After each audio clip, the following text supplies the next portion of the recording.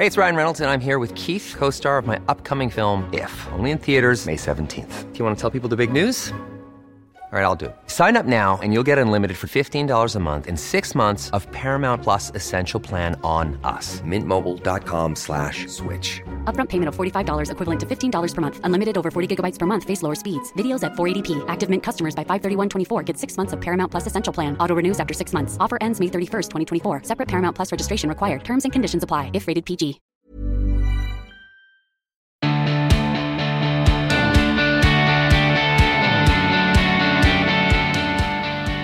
Hello, hi, and a very warm welcome to the Emma Gunn Show. And an Emma Gunn Show with a difference. There is no guest this week.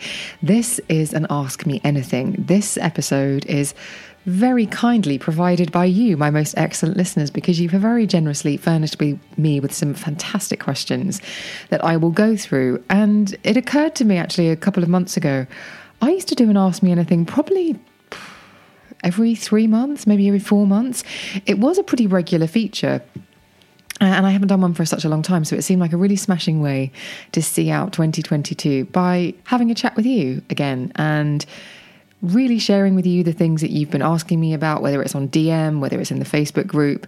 These are specific questions that have come through the Facebook group, but there's a lot of crossover with a lot of the topics that are asked about on Instagram. So it seemed like a perfect time to have this conversation and to see what you would like to know. And also, I know a few people have been missing episodes like bullet points. It's all been very strategic in order to make some changes and have a very exciting 2023. Watch this space. But this is us getting to chat to each other again. So thank you, first of all, for spending your time with me. And let's get cracking. So the first question is from Anthony. And Anthony asks, of all the habits you've tried, which are the ones you have stuck with in the long term and find most beneficial and why? This is an excellent question. And actually, it makes me realize quite how many times we've discussed habits on this podcast. And especially if you are following me on Instagram and you see the efforts that I put in, you not only hear about it, but you see it. So just a little bit of history for anyone who isn't familiar. Back in 2018, I did a year-long project called 26 Habits. And this idea was that every 2 weeks, I would start something new to either make or break a habit. So I think the first one was to stop drinking coffee, which was obviously ridiculous and very stupid of me to even attempt because coffee is life. And I adore it. And so there's absolutely no way I wanted to give it up. But it was also sort of looking at things like the fact that the takeaway cups that you get in coffee shops aren't recyclable. They aren't recyclable. And a very, very small percentage actually gets recycled, even if you think that you are doing the right thing and putting it in a recycling bin. So I kind of touched on things like that, and also the sort of cost over time, because a £4 coffee every day really mounts up. And at the time I'd been doing my tax return, and I was like, I've spent how much in Caffè Nero? So it was something that I wanted to interrogate a bit more, and also just see, like, do I need to have this coffee every day? Turns out, listeners, I did. But in and amongst 26 habits, we also did things like I did a spending freeze. I didn't wear makeup for 2 weeks. I did get fake lashes put on. I forgot what it's called now, but anyway. During those 2 weeks, because I felt very naked of the face. But we did all sorts of things, and I know that lots of you came along for the ride. And actually, I used to get a lot of messages at the sort of end of the year and beginning of the year, like, when are you bringing habits back? When are you bringing habits back? So I brought it back this year, not for the full year actually, and that more to be explained later. But rather than 2 weeks, which did feel a little bit too brief to really let things take root, I was doing 12 habits, which was getting to spend the whole month spending that time really implementing the habit, trying it on for size, wriggling around, making it fit, or sort of shrugging it off because it didn't work. And the first one was meditation. It was Vedic meditation. I did a Vedic meditation course in London with Gillian Lavender at the London Meditation Centre, and actually spent 4 days. It was 2-hour sessions every day, going in, learning the skills, understanding why. And that has been a game changer. So in and amongst all of the habits that I've done, I do have to say that I think meditation is the one that has really stuck, because I did try it in 26 Habits for the 2 weeks, but I used an app. I was like, let's see how zen I feel after 2 weeks of using an app. it's a completely different muscle that you're using when you go and learn a skill like Vedic meditation. You have a teacher talk you through it, share with you your mantra, and really explain to you what mental, physical, and emotional benefits are happening as you're doing this daily practice. And I did the course at the beginning of January, and I was really diligent with the habit right up until the end of the summer. And then I was doing another habit, which was getting up at 5 o'clock every day, joining the 5 a.m. club. If anyone has read that book, The 5 a.m. Club, please get the Audible, get the Audible book. The voices are so comedy. They are so funny. I was listening to it walking around the park, almost in hysterics and also I listen to things on like 1.5 times the speed. So the fact that the voices were already ridiculous and then they were sped up made it a whole different experience. But I digress. So for that particular habit, it was great because I'd wake up at 5 a.m. I'd plump my pillows behind me in bed. It was already beautifully bright. It was the middle of the summer because I think I did this in July. And I would meditate. And then and I loved that habit. I loved getting up at 5 a.m. I kept doing it after that habit finished. I love my meditating. But in conjunction, those two things took a little bit of there was a dip when the weather changed and the mornings got darker. And actually it took me a little while to recalibrate. And during that period, I stopped meditating in the afternoon. And every now and again, I'd forget in the morning as well. And I spoke to Gillian about it. And I was like, I'm really I can't get back into the groove again.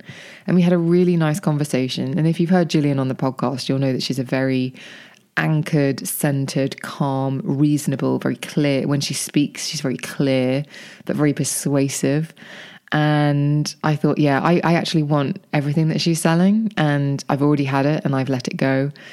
So that's a really long answer to say that of all of the habits, I think meditation is the one that has had the most benefit and that I've stuck with the most. Because when I stopped doing it, I started to feel a sense of overwhelm. I started to feel a little bit anxious. I started to feel things that I don't enjoy feeling, which is freewheeling, out of control, and sad. I think my brain can take me to very dark places if left unchecked. And meditation isn't like counseling or therapy or anything like that, but it is something that tethers you. And I was explaining this to Gillian on text actually the other day. I feel tethered and almost like a balloon when I wasn't meditating in the afternoon. I felt like I was just sort of blowing on the wind, and if something happened, I could get very easily caught up in it.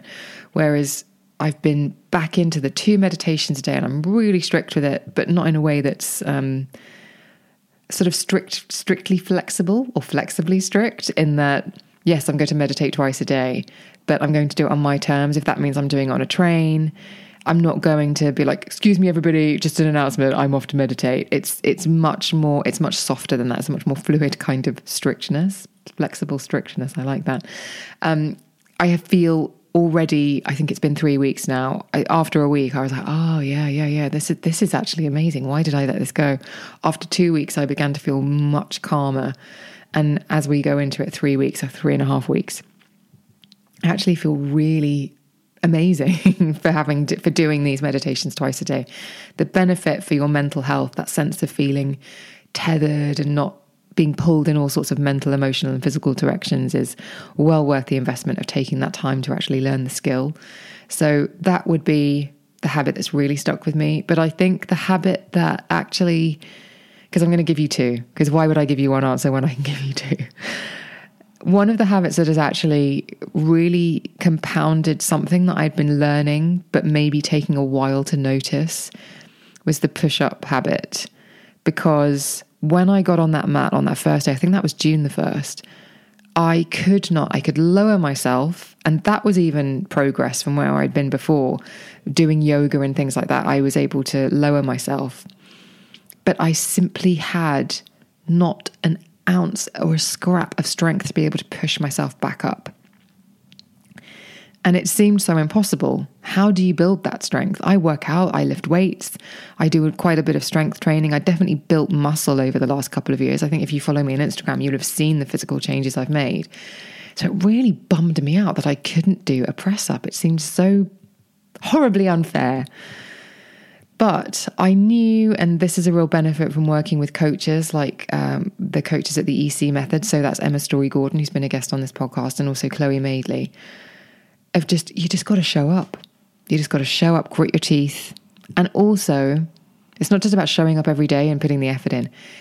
It was a really good example of acknowledging, I know nothing, I'm a beginner. I'm starting from absolutely nothing. And I think we spend so much of our lives wanting to feel accomplished and that we're good at things, which is obviously a great feeling. And once you get to a certain age, you have hopefully a lot of those sensations racked up and you think, yeah, I've got real confidence in this. But to actually go, oh no, I absolutely am starting from the beginning. I'm weak. I can't do this, but it's something I want to learn. To go back into that beginner, that learning mindset was really helpful. And it was quite humbling, like on the first days, to do the videos and I was doing on Instagram and to be like, hi, my name's Emma, I'm 44 and I'm doing a push-up against a wall because I have no upper body strength. And to gradually, I mean, I wanted it to take a month, it didn't, but like over the course of 7 weeks, I think, going from those wall push-ups to using a bench on my knees, then using a bench on my toes, but then a higher bench, like really taking the time to be in the beginner zone of doing those push-ups against the wall and staying there until they were too easy. And then taking the next step, but not taking too big a step. All of that was really good mental reminders of this is what learning is about. Don't expect to know everything. Don't expect to be able to do something right from the off. And so there was a real physical gain, but I think there was a real mental strength that came with doing that habit. And now I can very happily in the morning get ready to do my workout. I'm like, right, I'm just going to bust out 3 push-ups before I start. And I don't even have to think about it. So now it's like, right, I want to build up those numbers. I want to make sure my form's really good. But the real key is not being afraid to be a beginner and not being embarrassed about having to like go in the pool and wear armbands as a grown-up, which is kind of how those first press-ups felt against the wall. I was standing on tiptoes against a wall. I mean, I couldn't have been weaker. And then also it's just, right, I want this. And that means showing up every day. Some days it's going to be better than others. Some days I'm going to be physically stronger. Sometimes I'm going to be mentally stronger. But the thing that counts is the turning up every single day. And I think if you can take that lesson from something like a simple push-up habit and apply it to anything, then I think that's such a valuable lesson. So in answer to your question, it's meditation and it's press-ups. And I hope that I've explained why they wasn't just, I can do press-ups now. I hope that you can see that there's some real meat to those. So thank you for that question, Anthony. That was great. Vanessa has asked, are there any more contraception hormone related podcasts coming? I'm 38 and have just decided to come off the pill for no reason other than being fed up with pumping synthetic hormones into my body. So there probably won't actually be any specific contraception hormone related podcasts coming. I've done a lot. I feel like we've covered a huge amount of ground over the 7 years of the podcast. I've had a lot of hormone experts on and we have talked about very, very specific topics and we have done listener questions. And I also feel, like I told you this is a 2-part answer. Back when I started the podcast in 2016, so it's nearly 7 years, not quite, having long form conversations with someone like a hormone specialist was actually really hard to find, really, really hard to find. And to be able to really dig into a topic with them and ask listener questions and almost kind of break down the barrier between the sort of patient-doctor scenario so that you could inform yourself via something other than Dr. Google and actually hear somebody talk about a case study or something that they'd done. That was really rare.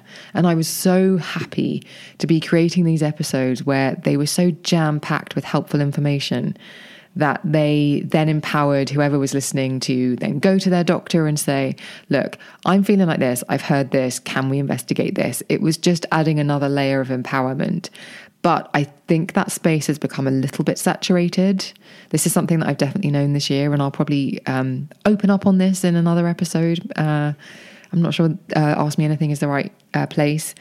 But what I don't want to do is become Dr. Dr. Dougal. What I don't want to do is become Dr. Google, and in my effort to put great information out there, actually put conflicting or unhelpful information out there. And because that space has become so busy, and because there are a lot of people offering advice in this area, some qualified and, dare I say, some not so qualified, I'm instinctively, for the sake of integrity, and also because I care deeply about you, my most excellent listeners, I am taking a step back from those sorts of episodes because they don't feel as safe or as helpful as they used to. But if I'm wrong, please email me and tell me. But that from my creator mode, that's how it feels. And my second part to that question is I did exactly the same thing in my late 30s. I came off synthetic hormones because I had been put on the pill for PCOS when I was 17, and I'd been on it for 20 years. And I was like, I don't want to do this anymore. And I'm really happy with my decision, but there is a little bit of turbulence because your body's like, if you've been on that pill for a long time, your body's like, we know what's happening, and it's controlled in some way. And when you take the control out, your body takes a couple of months because it goes, what did you do that for?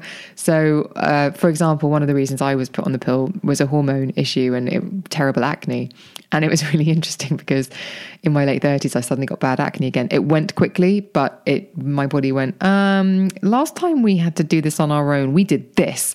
So yeah, there was a lot of acne that suddenly sprouted on my face, but then it calmed down. It does take a while for your body just to kind of go, okay, no, I can do this on my own. So whatever you're doing, do chat to a health professional. A one-on-one appointment is obviously always going to be better than a source like a podcast, even though I'm sure there are people out there who try to put out really incredible information.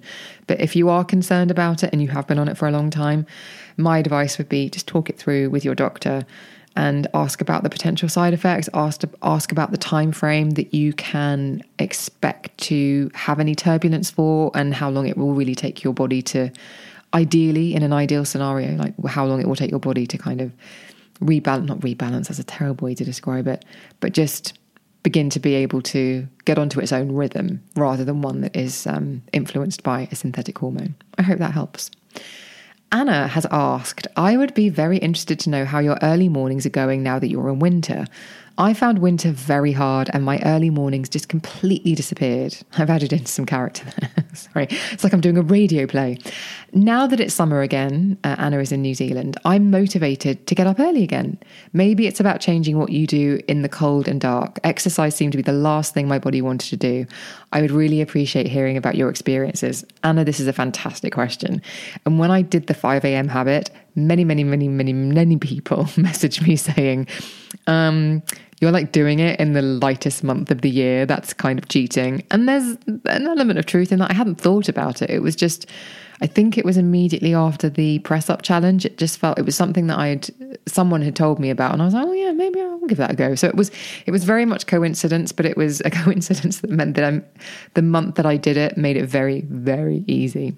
So we are now in December and it doesn't get light until about 7:30-ish. It's late. It's very, very late.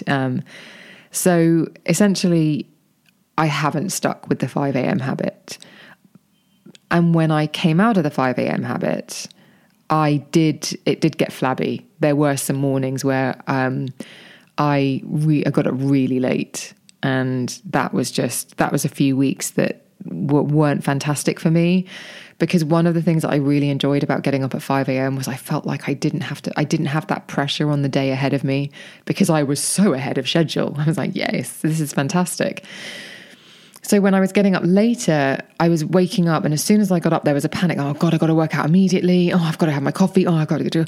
Oh, have I got time to wash my hair? So there was all of that going on because I had condensed my day, or that's how my brain was perceiving it. And so it took a couple of months. I'm not going to lie. It didn't happen overnight. And then I tried to go back to 5 a.m. Well, that wasn't going to work because it was just too dark and it just didn't feel right to get up at that time. And then a couple of months ago, I thought, right, let's just be sensible about this. Set your alarm for 6:30 because actually in winter, that's a completely respectable time to be getting up. So set my alarm for 6:30. And I've been really sticking to that. And actually, it's less about the time, I think, and it's more about creating that structure. So getting up at the same time every day. So a little bit like I said during the 5 a.m. habit, it's not just about the time. The reason that 5 a.m. habit stuck and I really got on with it, and the reason why I got through those first sort of 10 to 12 days where your body goes, no, Emma, stay in bed, you pain in the whatnot, because it's warm in here and it's 5 a.m. out there.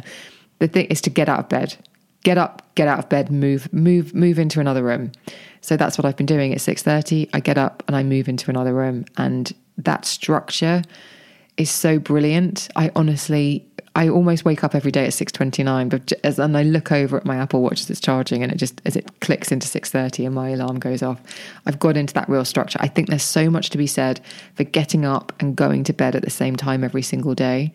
And it's much harder to control the evening than it is the morning, I think, especially at this time of year when there's lots going on. You might be getting back late from certain things. So having that structure in the morning has been an absolute game changer. So I have tweaked it, but I absolutely, come the spring, I know that I felt really good for those 5 a.m. starts, so I'd absolutely tweak it again. And to your point about exercise, this morning, so I work out with strength training 4 times a week. At the moment, Monday, Tuesday, I take a rest day on Wednesday, and then Thursday and Friday. And then I rest the weekend, and I just do long walks on my rest days. And this morning I woke up, I was at a work dinner last night, so I got back quite late. I had a couple of glasses of champagne, which thank goodness I was fine. I didn't feel hungover or anything, because that's all it takes these days. It can take half a glass and it can knock me out, but no, it was all good. And I was a bit slow to start. And so actually I just did my warm up. I put my gym clothes on, but then I put tracksuit bottoms on over the bottom, big hoodie over the top, and did my warm up. So I actually got a bit toasty. And then by the time I started my actual workout, I really wanted to shake off those layers, and I felt warm again. That sounds sort of slightly backward, but that kind of tricks you into that sort of, oh, it's actually warmer than you think. And a warm up, if you are waking up and you're feeling cold and you're feeling a bit cranky and you're feeling a bit, don't really want to move, just doing a 5-minute warm up, just swinging your arms around, that's like head rolls, doing some really gentle movement. You'll find that a workout happens very easily after that. So yes, the body does want to stay in bed, but if you can get up as soon as your alarm goes off, I think that's the key to making everything else slot into place. The next question is from Dr. Tracy Shores, who has been a guest on this podcast, and I'm so delighted that she contributed. So, hello, Dr. Tracy. It's lovely to see you here. The question is, I know this question will be hard to answer, maybe impossible, but what have you heard from your guest speakers, excluding me, that has most changed the way that you think and what you most want others to know about? Gosh, this is hard to answer. This is the impossible question. But I certainly can't narrow it down to one guest, because I think every episode I've gone into, I've been looking for an answer to something. So when Daniel Pink came on and he talked about regret, I think I have regrets and I didn't really know what to make of them, or whether it was okay that I had them, or I had lots of questions that weren't just for the show and for helping listeners, but also my own. So I never feel, it's very rare to come away from an episode and think, oh, I haven't learned anything, or I haven't been touched or influenced by something that a guest has said. Definitely not. I think the conversation with Mandy Saligari that I had with her about addiction, and specifically when it comes to eating, were incredibly significant for me, because when I was having them with her, I don't think I fully understood the depth of the issues I was having with food and food addiction, if you like, or having a dependency on food, using it in a way that was way beyond nourishment to survive. And actually, at the time, they didn't, almost some of what she said didn't really sink in. It can sometimes be a little while later that I'll either re-listen to something, or I'll sort of, something will happen and I'll think, oh gosh, I spoke to so-and-so about that. And you sort of appreciate it through completely different ears, if you like. So I would say Mandy's episodes, because I didn't know what I was dealing with. And so when she was talking to me, she was being incredibly helpful, but it wasn't that I wasn't open to it. It was just that I didn't realize that she was talking to me about my issues. I thought we were talking generally about food issues. And then it was like, oh no, yeah, no, I've got some really serious problems with food. So those were really significant. I also think the conversations I've had with Dr. Tracy Dennis Tawari about anxiety and how she reframes anxiety, and don't try and eliminate anxiety, learn from it, focus, pay attention to what it's trying to tell you, because it's not trying to paralyze you. It's trying to get you to perform at peak. And there's her reframing. She's been on the show twice, actually, because we spoke via Zoom when she was in New York, and then she came over to London and we spoke. And it was so wonderful just to hear her talk about how anxiety, which I think a lot of people feel crippled by because we've catastrophized it and we've really almost like medicalized it. And we're like, oh, I've got anxiety, so I must eliminate it. I must, it's really bad. That's something bad about me. It's like, no, it's like your warning light system is trying to steer you towards incredible things. Listen to your anxiety. Don't try and quiet it down, for goodness sake. It's like people talk about guardian angels all the time. And I'm not saying anxiety is a guardian angel, because I've had a panic attack more than once. And trust me, that feels pretty awful. But in terms of instinct and steering you and, making good choices and trying to alert you to something that you might want to avoid, as well as draw you to something that you might want to run to. I think anxiety shouldn't be something that we eliminate or try to get rid of. I think it's something we should reframe and pay attention to. So that was a really valuable one. And I'm sorry, Dr. Tracy, but I am going to talk about you because tough. Because one of the things that I took away from our conversation is I've always thought that I have really, even as I'm about to say it, I feel like a fool, but there we go. So when we spoke and we talked about trauma, because Dr. Tracy has an incredible book it's called Everyday Trauma, and it's about trauma, and it's really wonderful and wonderfully written and really helpful and insightful. I always thought that my memories were accurate. I thought that my memories were like a video of what happened, like CCTV recording of events as they happened, and therefore could not be questioned. And anyone who can test them was like, no, the car was green, that sort of thing. And actually, to understand that memories get warped and changed very, very easily has been really helpful, because I think sometimes in the past, would have been stubborn about my recollection of things, and also would have believed them as canon, and to realize that they are fluid and they are subject to change. It's actually really empowering and really wonderful in a way. It makes you really open to other people's recollections of things as well, or it did for me. So that's definitely something that stuck with me. So sorry, Tracy, I had to mention you. Now, I also asked in the Facebook group about questions regarding health, diet and fitness. And so the next section really leans into those. So the first one is from Emma Jane. And she asks, how long do you give a new regime? There are a few questions here, but let's go through one by one. How long do you give a new regime, either diet or fitness, before deciding it's not working for you? Now, the phrasing of this question really intrigues me. Before deciding it's not working for you. So I wasn't really sure, because I go into a fitness and diet regime desperately wanting them to work. And so it was that's why the phrasing really sort of took me back. I was like, oh, interesting. Because I think if you're sticking to something, you're going to get, and you're following things to the letter, you are going to see some results if it's a change from what you were doing before. So for me, but with that said, I think I tend to give things 2 to 3 months, because I think with any change, particularly when it comes to diet and or fitness, I think anything else, any shorter term, and you're not seeing actually how it's going to be long term. We're just going to see sort of the initial shock to the system results, if that makes any sense. Like if you change your diet, how many times, anyone who's listening to this, you've done a diet and in the first couple of weeks you lose a significant amount of weight because it's maybe water weight or it's a shock to the system, and then it levels out. So I think you just have to give things time. And again, it's a little bit like the press ups. you have to start it. You have to start the press ups, and in good faith, keep doing them, keep doing the progressions, and not think so far ahead, but just think about, right, today I'm going to do these press ups. And I know that if I do those for the next week, that I should be able to graduate to the next progression in maybe a week, 2 weeks, week and a half, if I'm lucky. So I think it's thinking about it like that. But if something's not working for you, I would ask why it's not working for you. And if it's because you're not enjoying it, then that's something different. But if you are,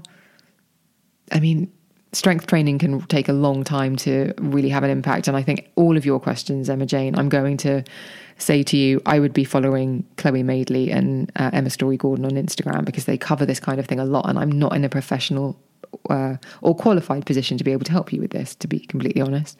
So that would be my thing. But I think things work if you stick to them and you give them enough time. For me, it tends to be around 2 to 3 months, but it can be longer. Like with some strength training, to see a real change in your body. I remember someone saying to me years ago, it's going to take 5 years for you to get the body you want. I was like, excuse me, what? I was thinking 8 weeks. So this is where you need to, or I encourage you to follow Emma and Chloe, because they would have much more insight on the timescales. And they'll probably tell you, don't think about the timescale, think about what you're doing every day, which is great advice. And then the second question from Emma Jane is, what is an achievable target for weight loss? For example, if you want to lose 3 stone, how long do you think is sufficient to achieve and keep it off? Well, that's a big old question, isn't it? Because there's much more to the weight loss here, because it's the keeping it off. So what's an achievable target for weight loss? For example, if you want to lose 3 stone, how long do you think is sufficient to achieve and keep it off? I think the worst thing you can do in this situation is do it quickly. Meaning, I don't even mean do it quickly, I mean setting yourself up to think you can do it quickly, because probably everybody listening to this has seen articles or apps or whatever that like, oh. Hey, it's Ryan Reynolds, and I'm here with Keith, co-star of my upcoming film, If, only in theaters May 17th. Do you want to tell people the big news?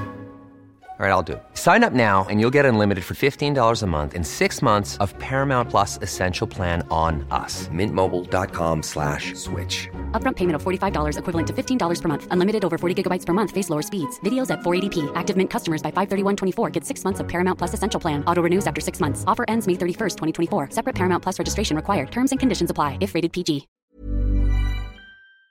What kind of weight loss do you want to aim for? £2 a week is reasonable. So if you break that down, £2 a week to lose 3 stone is what, 21 weeks?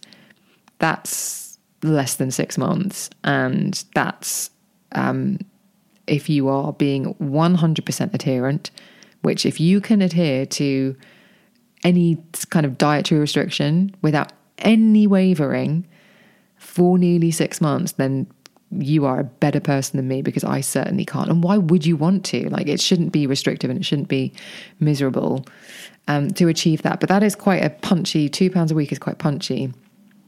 And then keeping it off, well, that's a whole other thing in itself. It's a whole other enterprise. And again, I have to refer you to Emma Story Gordon and Chloe Madeley, because they are the people who can actually answer this for you and answer it. They're not going to tell you a time frame. They're going to reframe your expectations, I believe, about what, if this is even the right sort of question to be asking, because my gut feeling is that it isn't. It's coming at it from the wrong angle.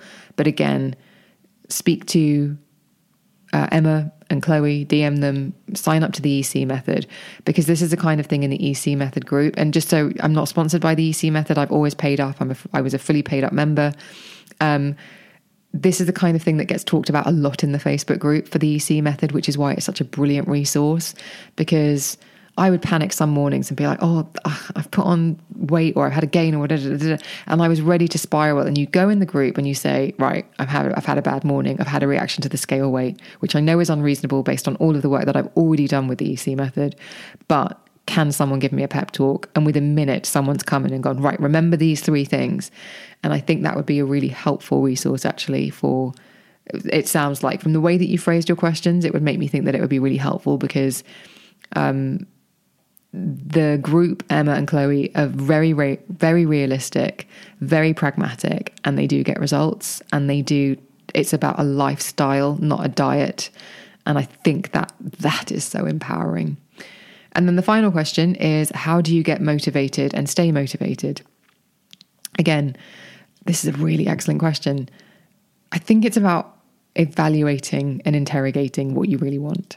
So back in 2019, after I had my breast reduction and realized, oh, that didn't give me the body of my dreams. So what's the answer? I had to really sit down and go, right, what do I want? What do I really want? Because nothing I've done up to this point has worked in the long term, and I'm sick of it. I want whatever I do from today forward to be something that I can maintain, sustain, and that I enjoy. And part of that was like, what's my goal? What do I want to be? And it wasn't about being actually a particular goal weight. It was about living in a way where I felt good, felt stronger, felt healthier, felt more comfortable in clothes. Obviously, the aesthetic part of it was a big thing for me, but that's what keeps me motivated. So some mornings I'll wake up and I'll think, 6:30, I've got to exercise. And I'll still haul my ass out of bed and I'll do it. And other mornings I'll think, I should really exercise. And then I take a beat, which is my favorite thing to do because it's what Jackie Collins used to get a lot of her characters. Lucky Santangelo used to take a lot of beats before she said something important. So I take a beat and I think, right, what's happening? Am I overtired? Am I dehydrated? Do I need a rest day? What's going on? And before I think my motivation came from connecting to me rather than what I thought I should be doing. So when I used to think about what I should be doing, it was very easy to go off track and to not care and to give up. But when I connected to me and I was accountable to me and not what other people thought or what I thought was the right thing to do, the commitment kind of came with it. And staying motivated, it's a daily thing. So a few weeks ago, I was feeling really run down. I was like, oh God, am I getting the flu? Have I got COVID? Like, what's going on?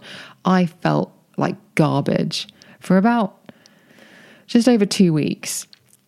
And I have this panicked relationship with my body a little bit. It goes into, but you can't stop exercising because if you stop exercising, then you'll become obese. And that's my panic point. That's my thing of, oh God, if I stop exercising, everything will fall apart. And actually, it's much easier for me now to get to the point where I'm like, I really want the goal. I really want to stay on this. I really want to maintain my strength, be strong. I love the feeling of exercising. But my body is clearly not doing that great at the moment. It's succumbed to some sort of bug. So actually, the best thing I can do so that I can get back to that quicker is to rest. So I didn't exercise, no strength training for a couple of weeks, just walks, nothing too strenuous. And actually, I bounced back really quickly after that. And it's that kind of thing. It's about I think motivation comes from connecting with you and what you want and how you feel, rather than with what you think is right, what you think you should be doing, or what you think other people expect of you. That's just my perception. Nikki's up next. Hi, Nikki. Nikki has asked, how do you get back after falling off the wagon when the mental hurdle seems so massive? I don't know if I'm explaining it well, but it feels daunting, and that also you're beating yourself up for being a failure. I didn't want to be overweight at 40, but here I am at nearly 50 and even more overweight. Oh, Nikki, I can relate. So I had the exact same thing in terms of, I've been doing this my whole life. I don't want to be doing this again when I'm 50. So that was one of my motivators. I completely empathize with your situation.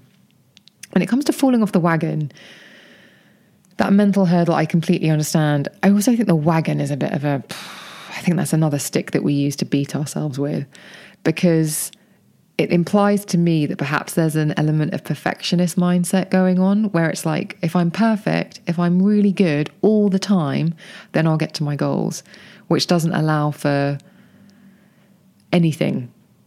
And so perhaps it's about shifting from perfectionism to, as Emma says, Emma Story-Gordon, imperfect action. Don't aim for it to be perfect.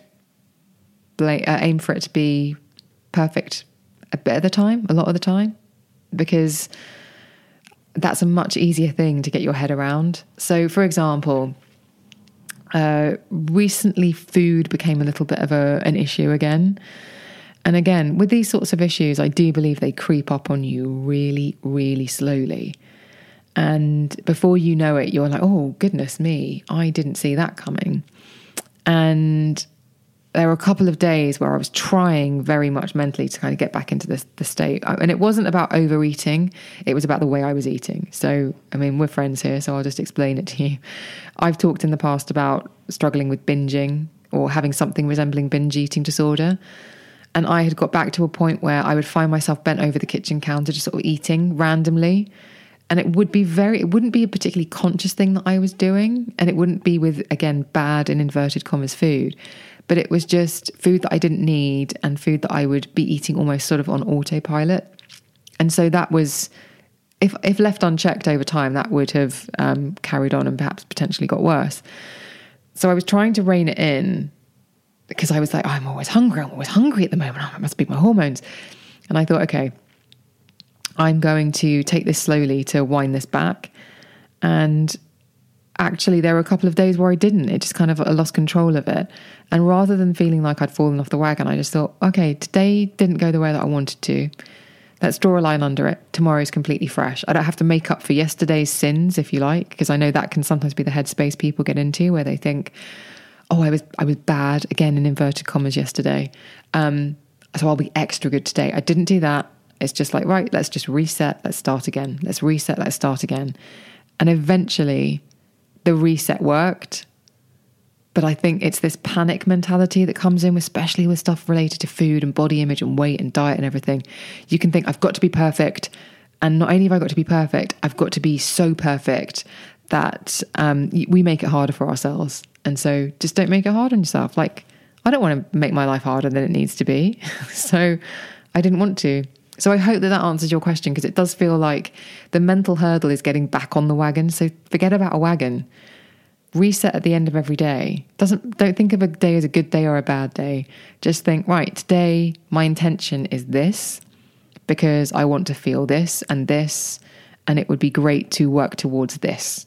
And just really break it down and keep it simple. Again, when it comes to the mindset around food, Emma and Chloe, the EC method, and that support you get from the Facebook group might be a really helpful resource for you. And there are lots of people in there, our kind of age, who have been doing the same dance around food and weight for a long, long time, who've got through exactly what you're describing, who'll be able to counsel you or offer insight if you go in there and say, look, this is what I'm struggling with. I think you'll find it a really helpful place.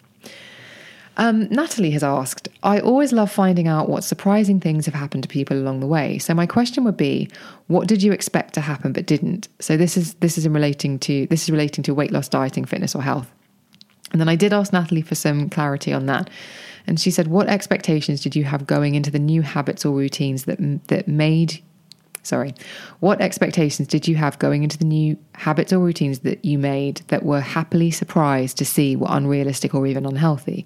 For example, I think health and fitness are sold to us as huge problem solvers, almost as if when we become fitter, we have to stop worrying about X, Y, and Z too.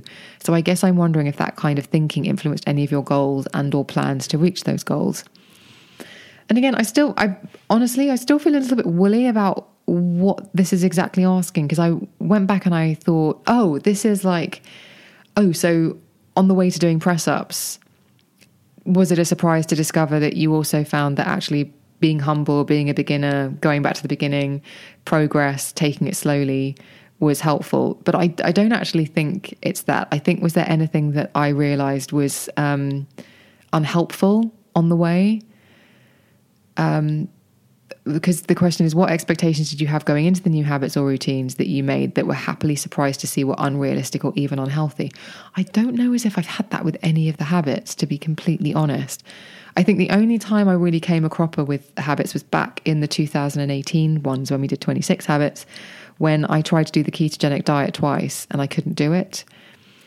And I'd been hearing about, at the time, and I just to clarify, I would not attempt a diet now as part of a habit. I think it's really unhelpful and unhealthy.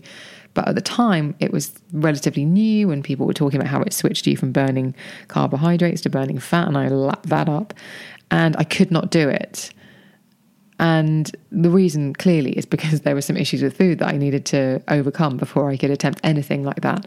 But I think the two attempts that made me realize that actually making such a significant and drastic change to the way that you eat is unless it's supervised or unless it's with really good reason. I think that's unrealistic and can be, for some people, unhealthy. So if that doesn't quite answer the question, Natalie, please go back into the Facebook group and elaborate, and I'll come back to you over there. Nicola has asked, how do you stop yourself from becoming fixated on healthy eating and fitness? It's a great question, because I think it's really easily done. And I think there's an element as well when you start anything of it does occupy a significant amount of brain space. So you are thinking about it a lot, and that can quite easily tip over into fixation, I think. So I don't know if this is great advice, but I think that kind of take that into account for the first few weeks until you become au fait with what you're doing. And then what I try to do now is eyeball things. And again, it's about that connection with you, what you want. So sometimes I really want to eat healthily. That's a bit of a woolly way to say it, but sometimes when I go to make my food in the evening, particularly, I can get caught up in, I won't have much, because if I don't have much, and that's a very old mindset. Whereas now I think, what's my workout tomorrow? My workout's legs. Well, I'm going to need to fuel myself for that. So I have a slightly different thought process, but it's not fixated. It's understanding that in the early stages you make those changes. So say, for example, the night before leg day, I'd be really mindful to make sure that I had the right amount of protein. I would want to fuel myself. So I would compose a meal that I think would be appropriate for that, because I'm thinking long term. I'm not thinking short term. And I think sometimes we can think about just the day in front of us or the week in front of us and try to make it super perfect, rather than thinking, again, about that imperfect action over time. Don't aim for perfectionism. Just show up every day. Like, the amount of times I showed up to press ups with a really bad attitude, still got the reps in. Do you know what I mean? Whereas some days I was like, yeah, let's do this. And I was really buoyant, but other days I wasn't. So I think the thing about becoming fixated is it's don't think of it as defining you. Think about what it helps you to achieve, and think about the bigger picture than just the food and the exercise. Don't know if that helps. Let me know. Again, go into the Facebook group. Marianne has asked, how do you make changes so that they just become habits? And this is just keeping showing up. This is very much like the press ups. This is just keep showing up. And on those days when you think, I won't bother today, think, I will. Or again, have that chat with yourself. Do I need a rest today? Because sometimes you absolutely will. But otherwise, I think it's just a case of trying things on for size. That's what 26 Habits and that's what 12 Habits was about. Trying things on for size and seeing how they felt. If you don't like it, don't do it. Just because it has benefits. I really enjoyed cold showers, but again, that's something that I phased out as soon as the temperature dropped below like 8 degrees, because it's really uncomfortable. It stopped feeling as good. And I know it has benefits. Please don't shout at me. But I think it's about paying attention to what feels good and not wearing a hair shirt and being like, I'm going to do this habit and I feel terrible doing it, and that must mean that I'm getting more out of it. Don't. Just make changes.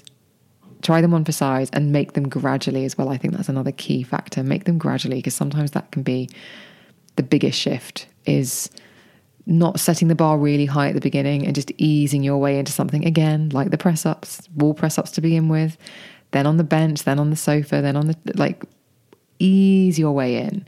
And then you'll find that when you get to the full press-up, I'm going to use the press-ups as an example because it's great, you're not even thinking about anything other than, I can just do this now. So think about easing your way in. Sarah has asked whether I meal plan, because when she goes to a supermarket or tries to plan weekly meals, she seems to forget all the foods that she likes. I know that I need to eat fruits, veg, pulses, etc., but trying to plan meals incorporating a variety sometimes blows my mind. I follow people on Instagram who are great at putting together meals, and then I just screenshot the caption and go to the supermarket. So Emily English is a brilliant nutritionist who I met earlier this year, actually, and I followed her ever since, and I have eaten probably 80% of the meals that I make are directly ripped from her Instagram feed. They are so nourishing. They are so delicious. And they do the thinking for me in many ways, but I get this lovely experience of actually cooking these incredible meals. I love cooking. I love the ceremony of chopping up vegetables and putting things together and whisking things up. I enjoy I don't actually like fast food. And by that, I mean food that you can just, oh, I'm hungry, and then within 30 seconds you're eating. I like a little bit of, I like the preparation and how it sort of tantalizes and primes you and preps you to eat something fantastic. So that's how I meal plan. And if ever I feel like my diet's got a bit boring, or if I've got my favorite meals, but I've had them too much recently, so I fancy a change, I go and look at Ian Haste, Emily English. Who else do I follow? I've just discovered someone on TikTok, actually, who's got the most amazing voice and just narrates her videos brilliantly. I think she's called Justine Dorian. I'll put the names in the show notes. But they just make me want to cook. And they also make me want to buy loads of kitchen utensils, but it doesn't take much to get me to do that. Alison has asked, how do you stick to a certain amount of calories per day without starting the cycle of restricting, leading to binge eating? That's a fantastic question. Because that is something, truthfully, that I'm still working on, because recovery is not a linear progress. The progress is not linear. And sometimes, and especially this year, I have noticed that I have kind of taken a few steps back when it comes to things like that. Calories I find really helpful for essentially being a guide. I know not all calories are created equal, but as a guide to the amounts of food, as for somebody who could eat in excess very, very easily, I find calories helpful. But I also don't want to count calories by calorie. I want to get to a point, and I would say 90% of the time, I'm at a point where I can eyeball it. So I can be like, right, yeah, okay, I feel really comfortable eating that. I know that that's going to be in line with my goals. Not that it's going to be within my limit, but that's going to be in line with my goals. But a few times I've got a little bit obsessed with the calories and with eating less. And inevitably that leads to binge eating. So actually, just again, we're friends, I'll be really honest with you. About 2 months ago, I had put on 2 pounds. Now, I have kept my weight pretty much in the same 4 pound window since I lost weight back in beginning of 2020. And it had gone up, but I was like, yeah, but I'm strength training, it's muscle, da, da, da.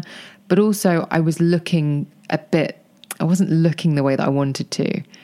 And it's because I'd got into this snacking thing. So I was like, oh, okay, something's definitely happening here. And I wanted to immediately drop my calories massively and start over-exercising. And actually what I did, and this is something I've learned from the EC method, I upped my calories because I realized that what had been happening is I was actually pulling away, trying to get to a lower number, or trying to limit how much I was eating. And it was leading to episodes of eating too much. So I increased my calories. And immediately that tightness or that kind of restriction around my day was relieved, and I felt comfortable. And then for like a week, I kept to those calories. And then from then on, I've eyeballed it and I haven't changed them since. And everything's going in the right direction. So that would be my way of looking at it. I don't stick to a certain number of calories. I kind of find the benchmark, find what a few days at a particular calorie limit looks like and feels like. And then I eyeball that around it. I hope that helps. Because the binge eating thing, the second you start restricting, that's definitely going to happen. So I'll tell you exactly what I do. When I got on the scales and they'd gone up, and it was only 2 pounds, but it was enough to make me think, I need to make a change. I upped my calories and I went to the coffee shop and I got a coffee and a pastry. Because I thought, you are not doing this thing where you try to then white knuckle it so that you're not eating. You are going to have a coffee and a pastry, and and you will accommodate what you eat around that, knowing that, there's not really a huge amount of nutritional value in that pastry, but it's freaking delicious. And you're not going to eliminate fun from your diet or the things that you think taste incredible. So that would be, again, if you want clarity on that, we can talk about it in the Facebook group, because that's a very intense and complicated and sometimes tangled topic. Okay, I think we have time for one more message, one more question. So Jenny, How do you plan fun in your life? As I get older and kids' social lives take priority, I feel my life is sadly lacking fun. I actually can't think of fun stuff anymore.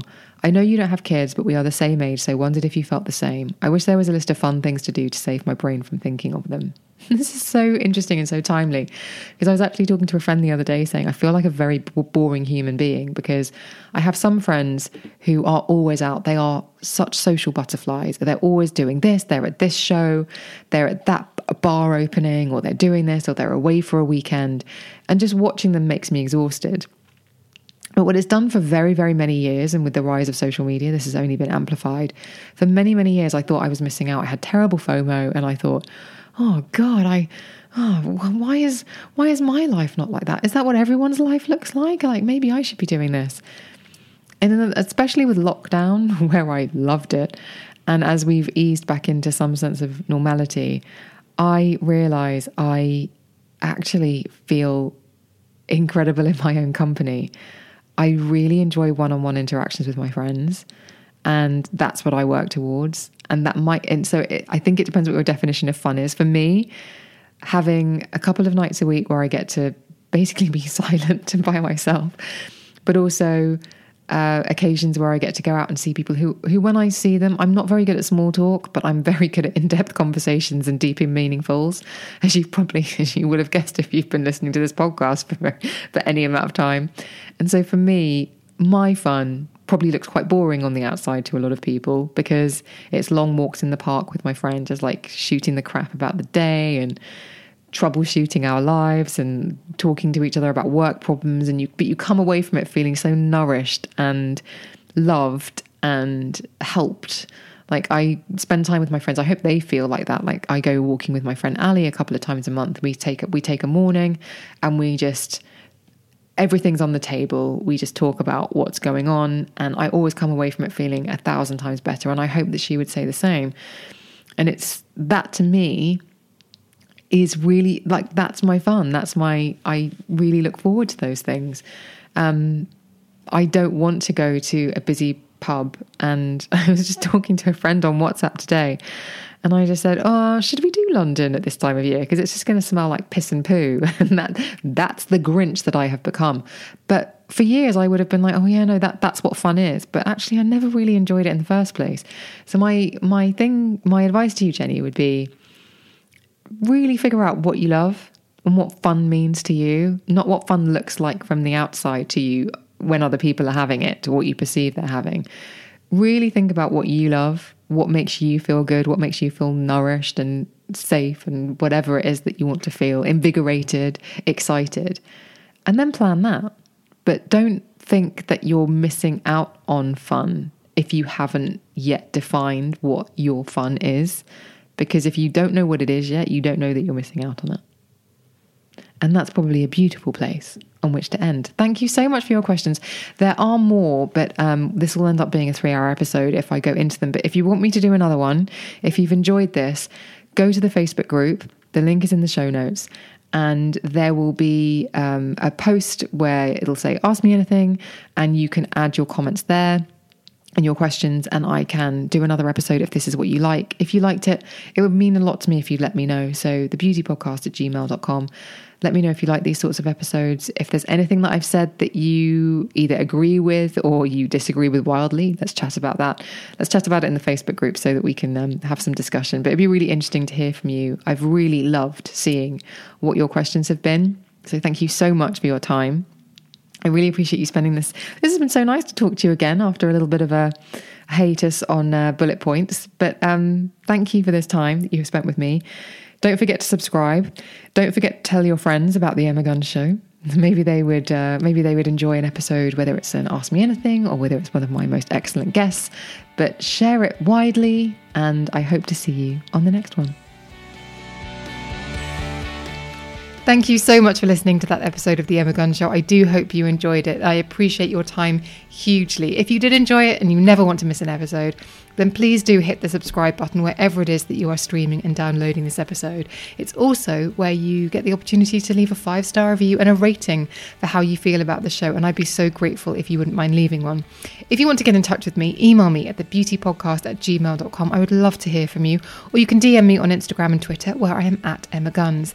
If you fancy chatting to me and thousands of other fellow listeners of the podcast, then click the link to join the Facebook forum. The link to join is in the show notes, which can be found wherever it is that you are streaming and downloading this episode. You have to answer a couple of questions, but we cannot wait to see you there. Come over and join the conversation. Thank you so much for listening. I will see you on the next one.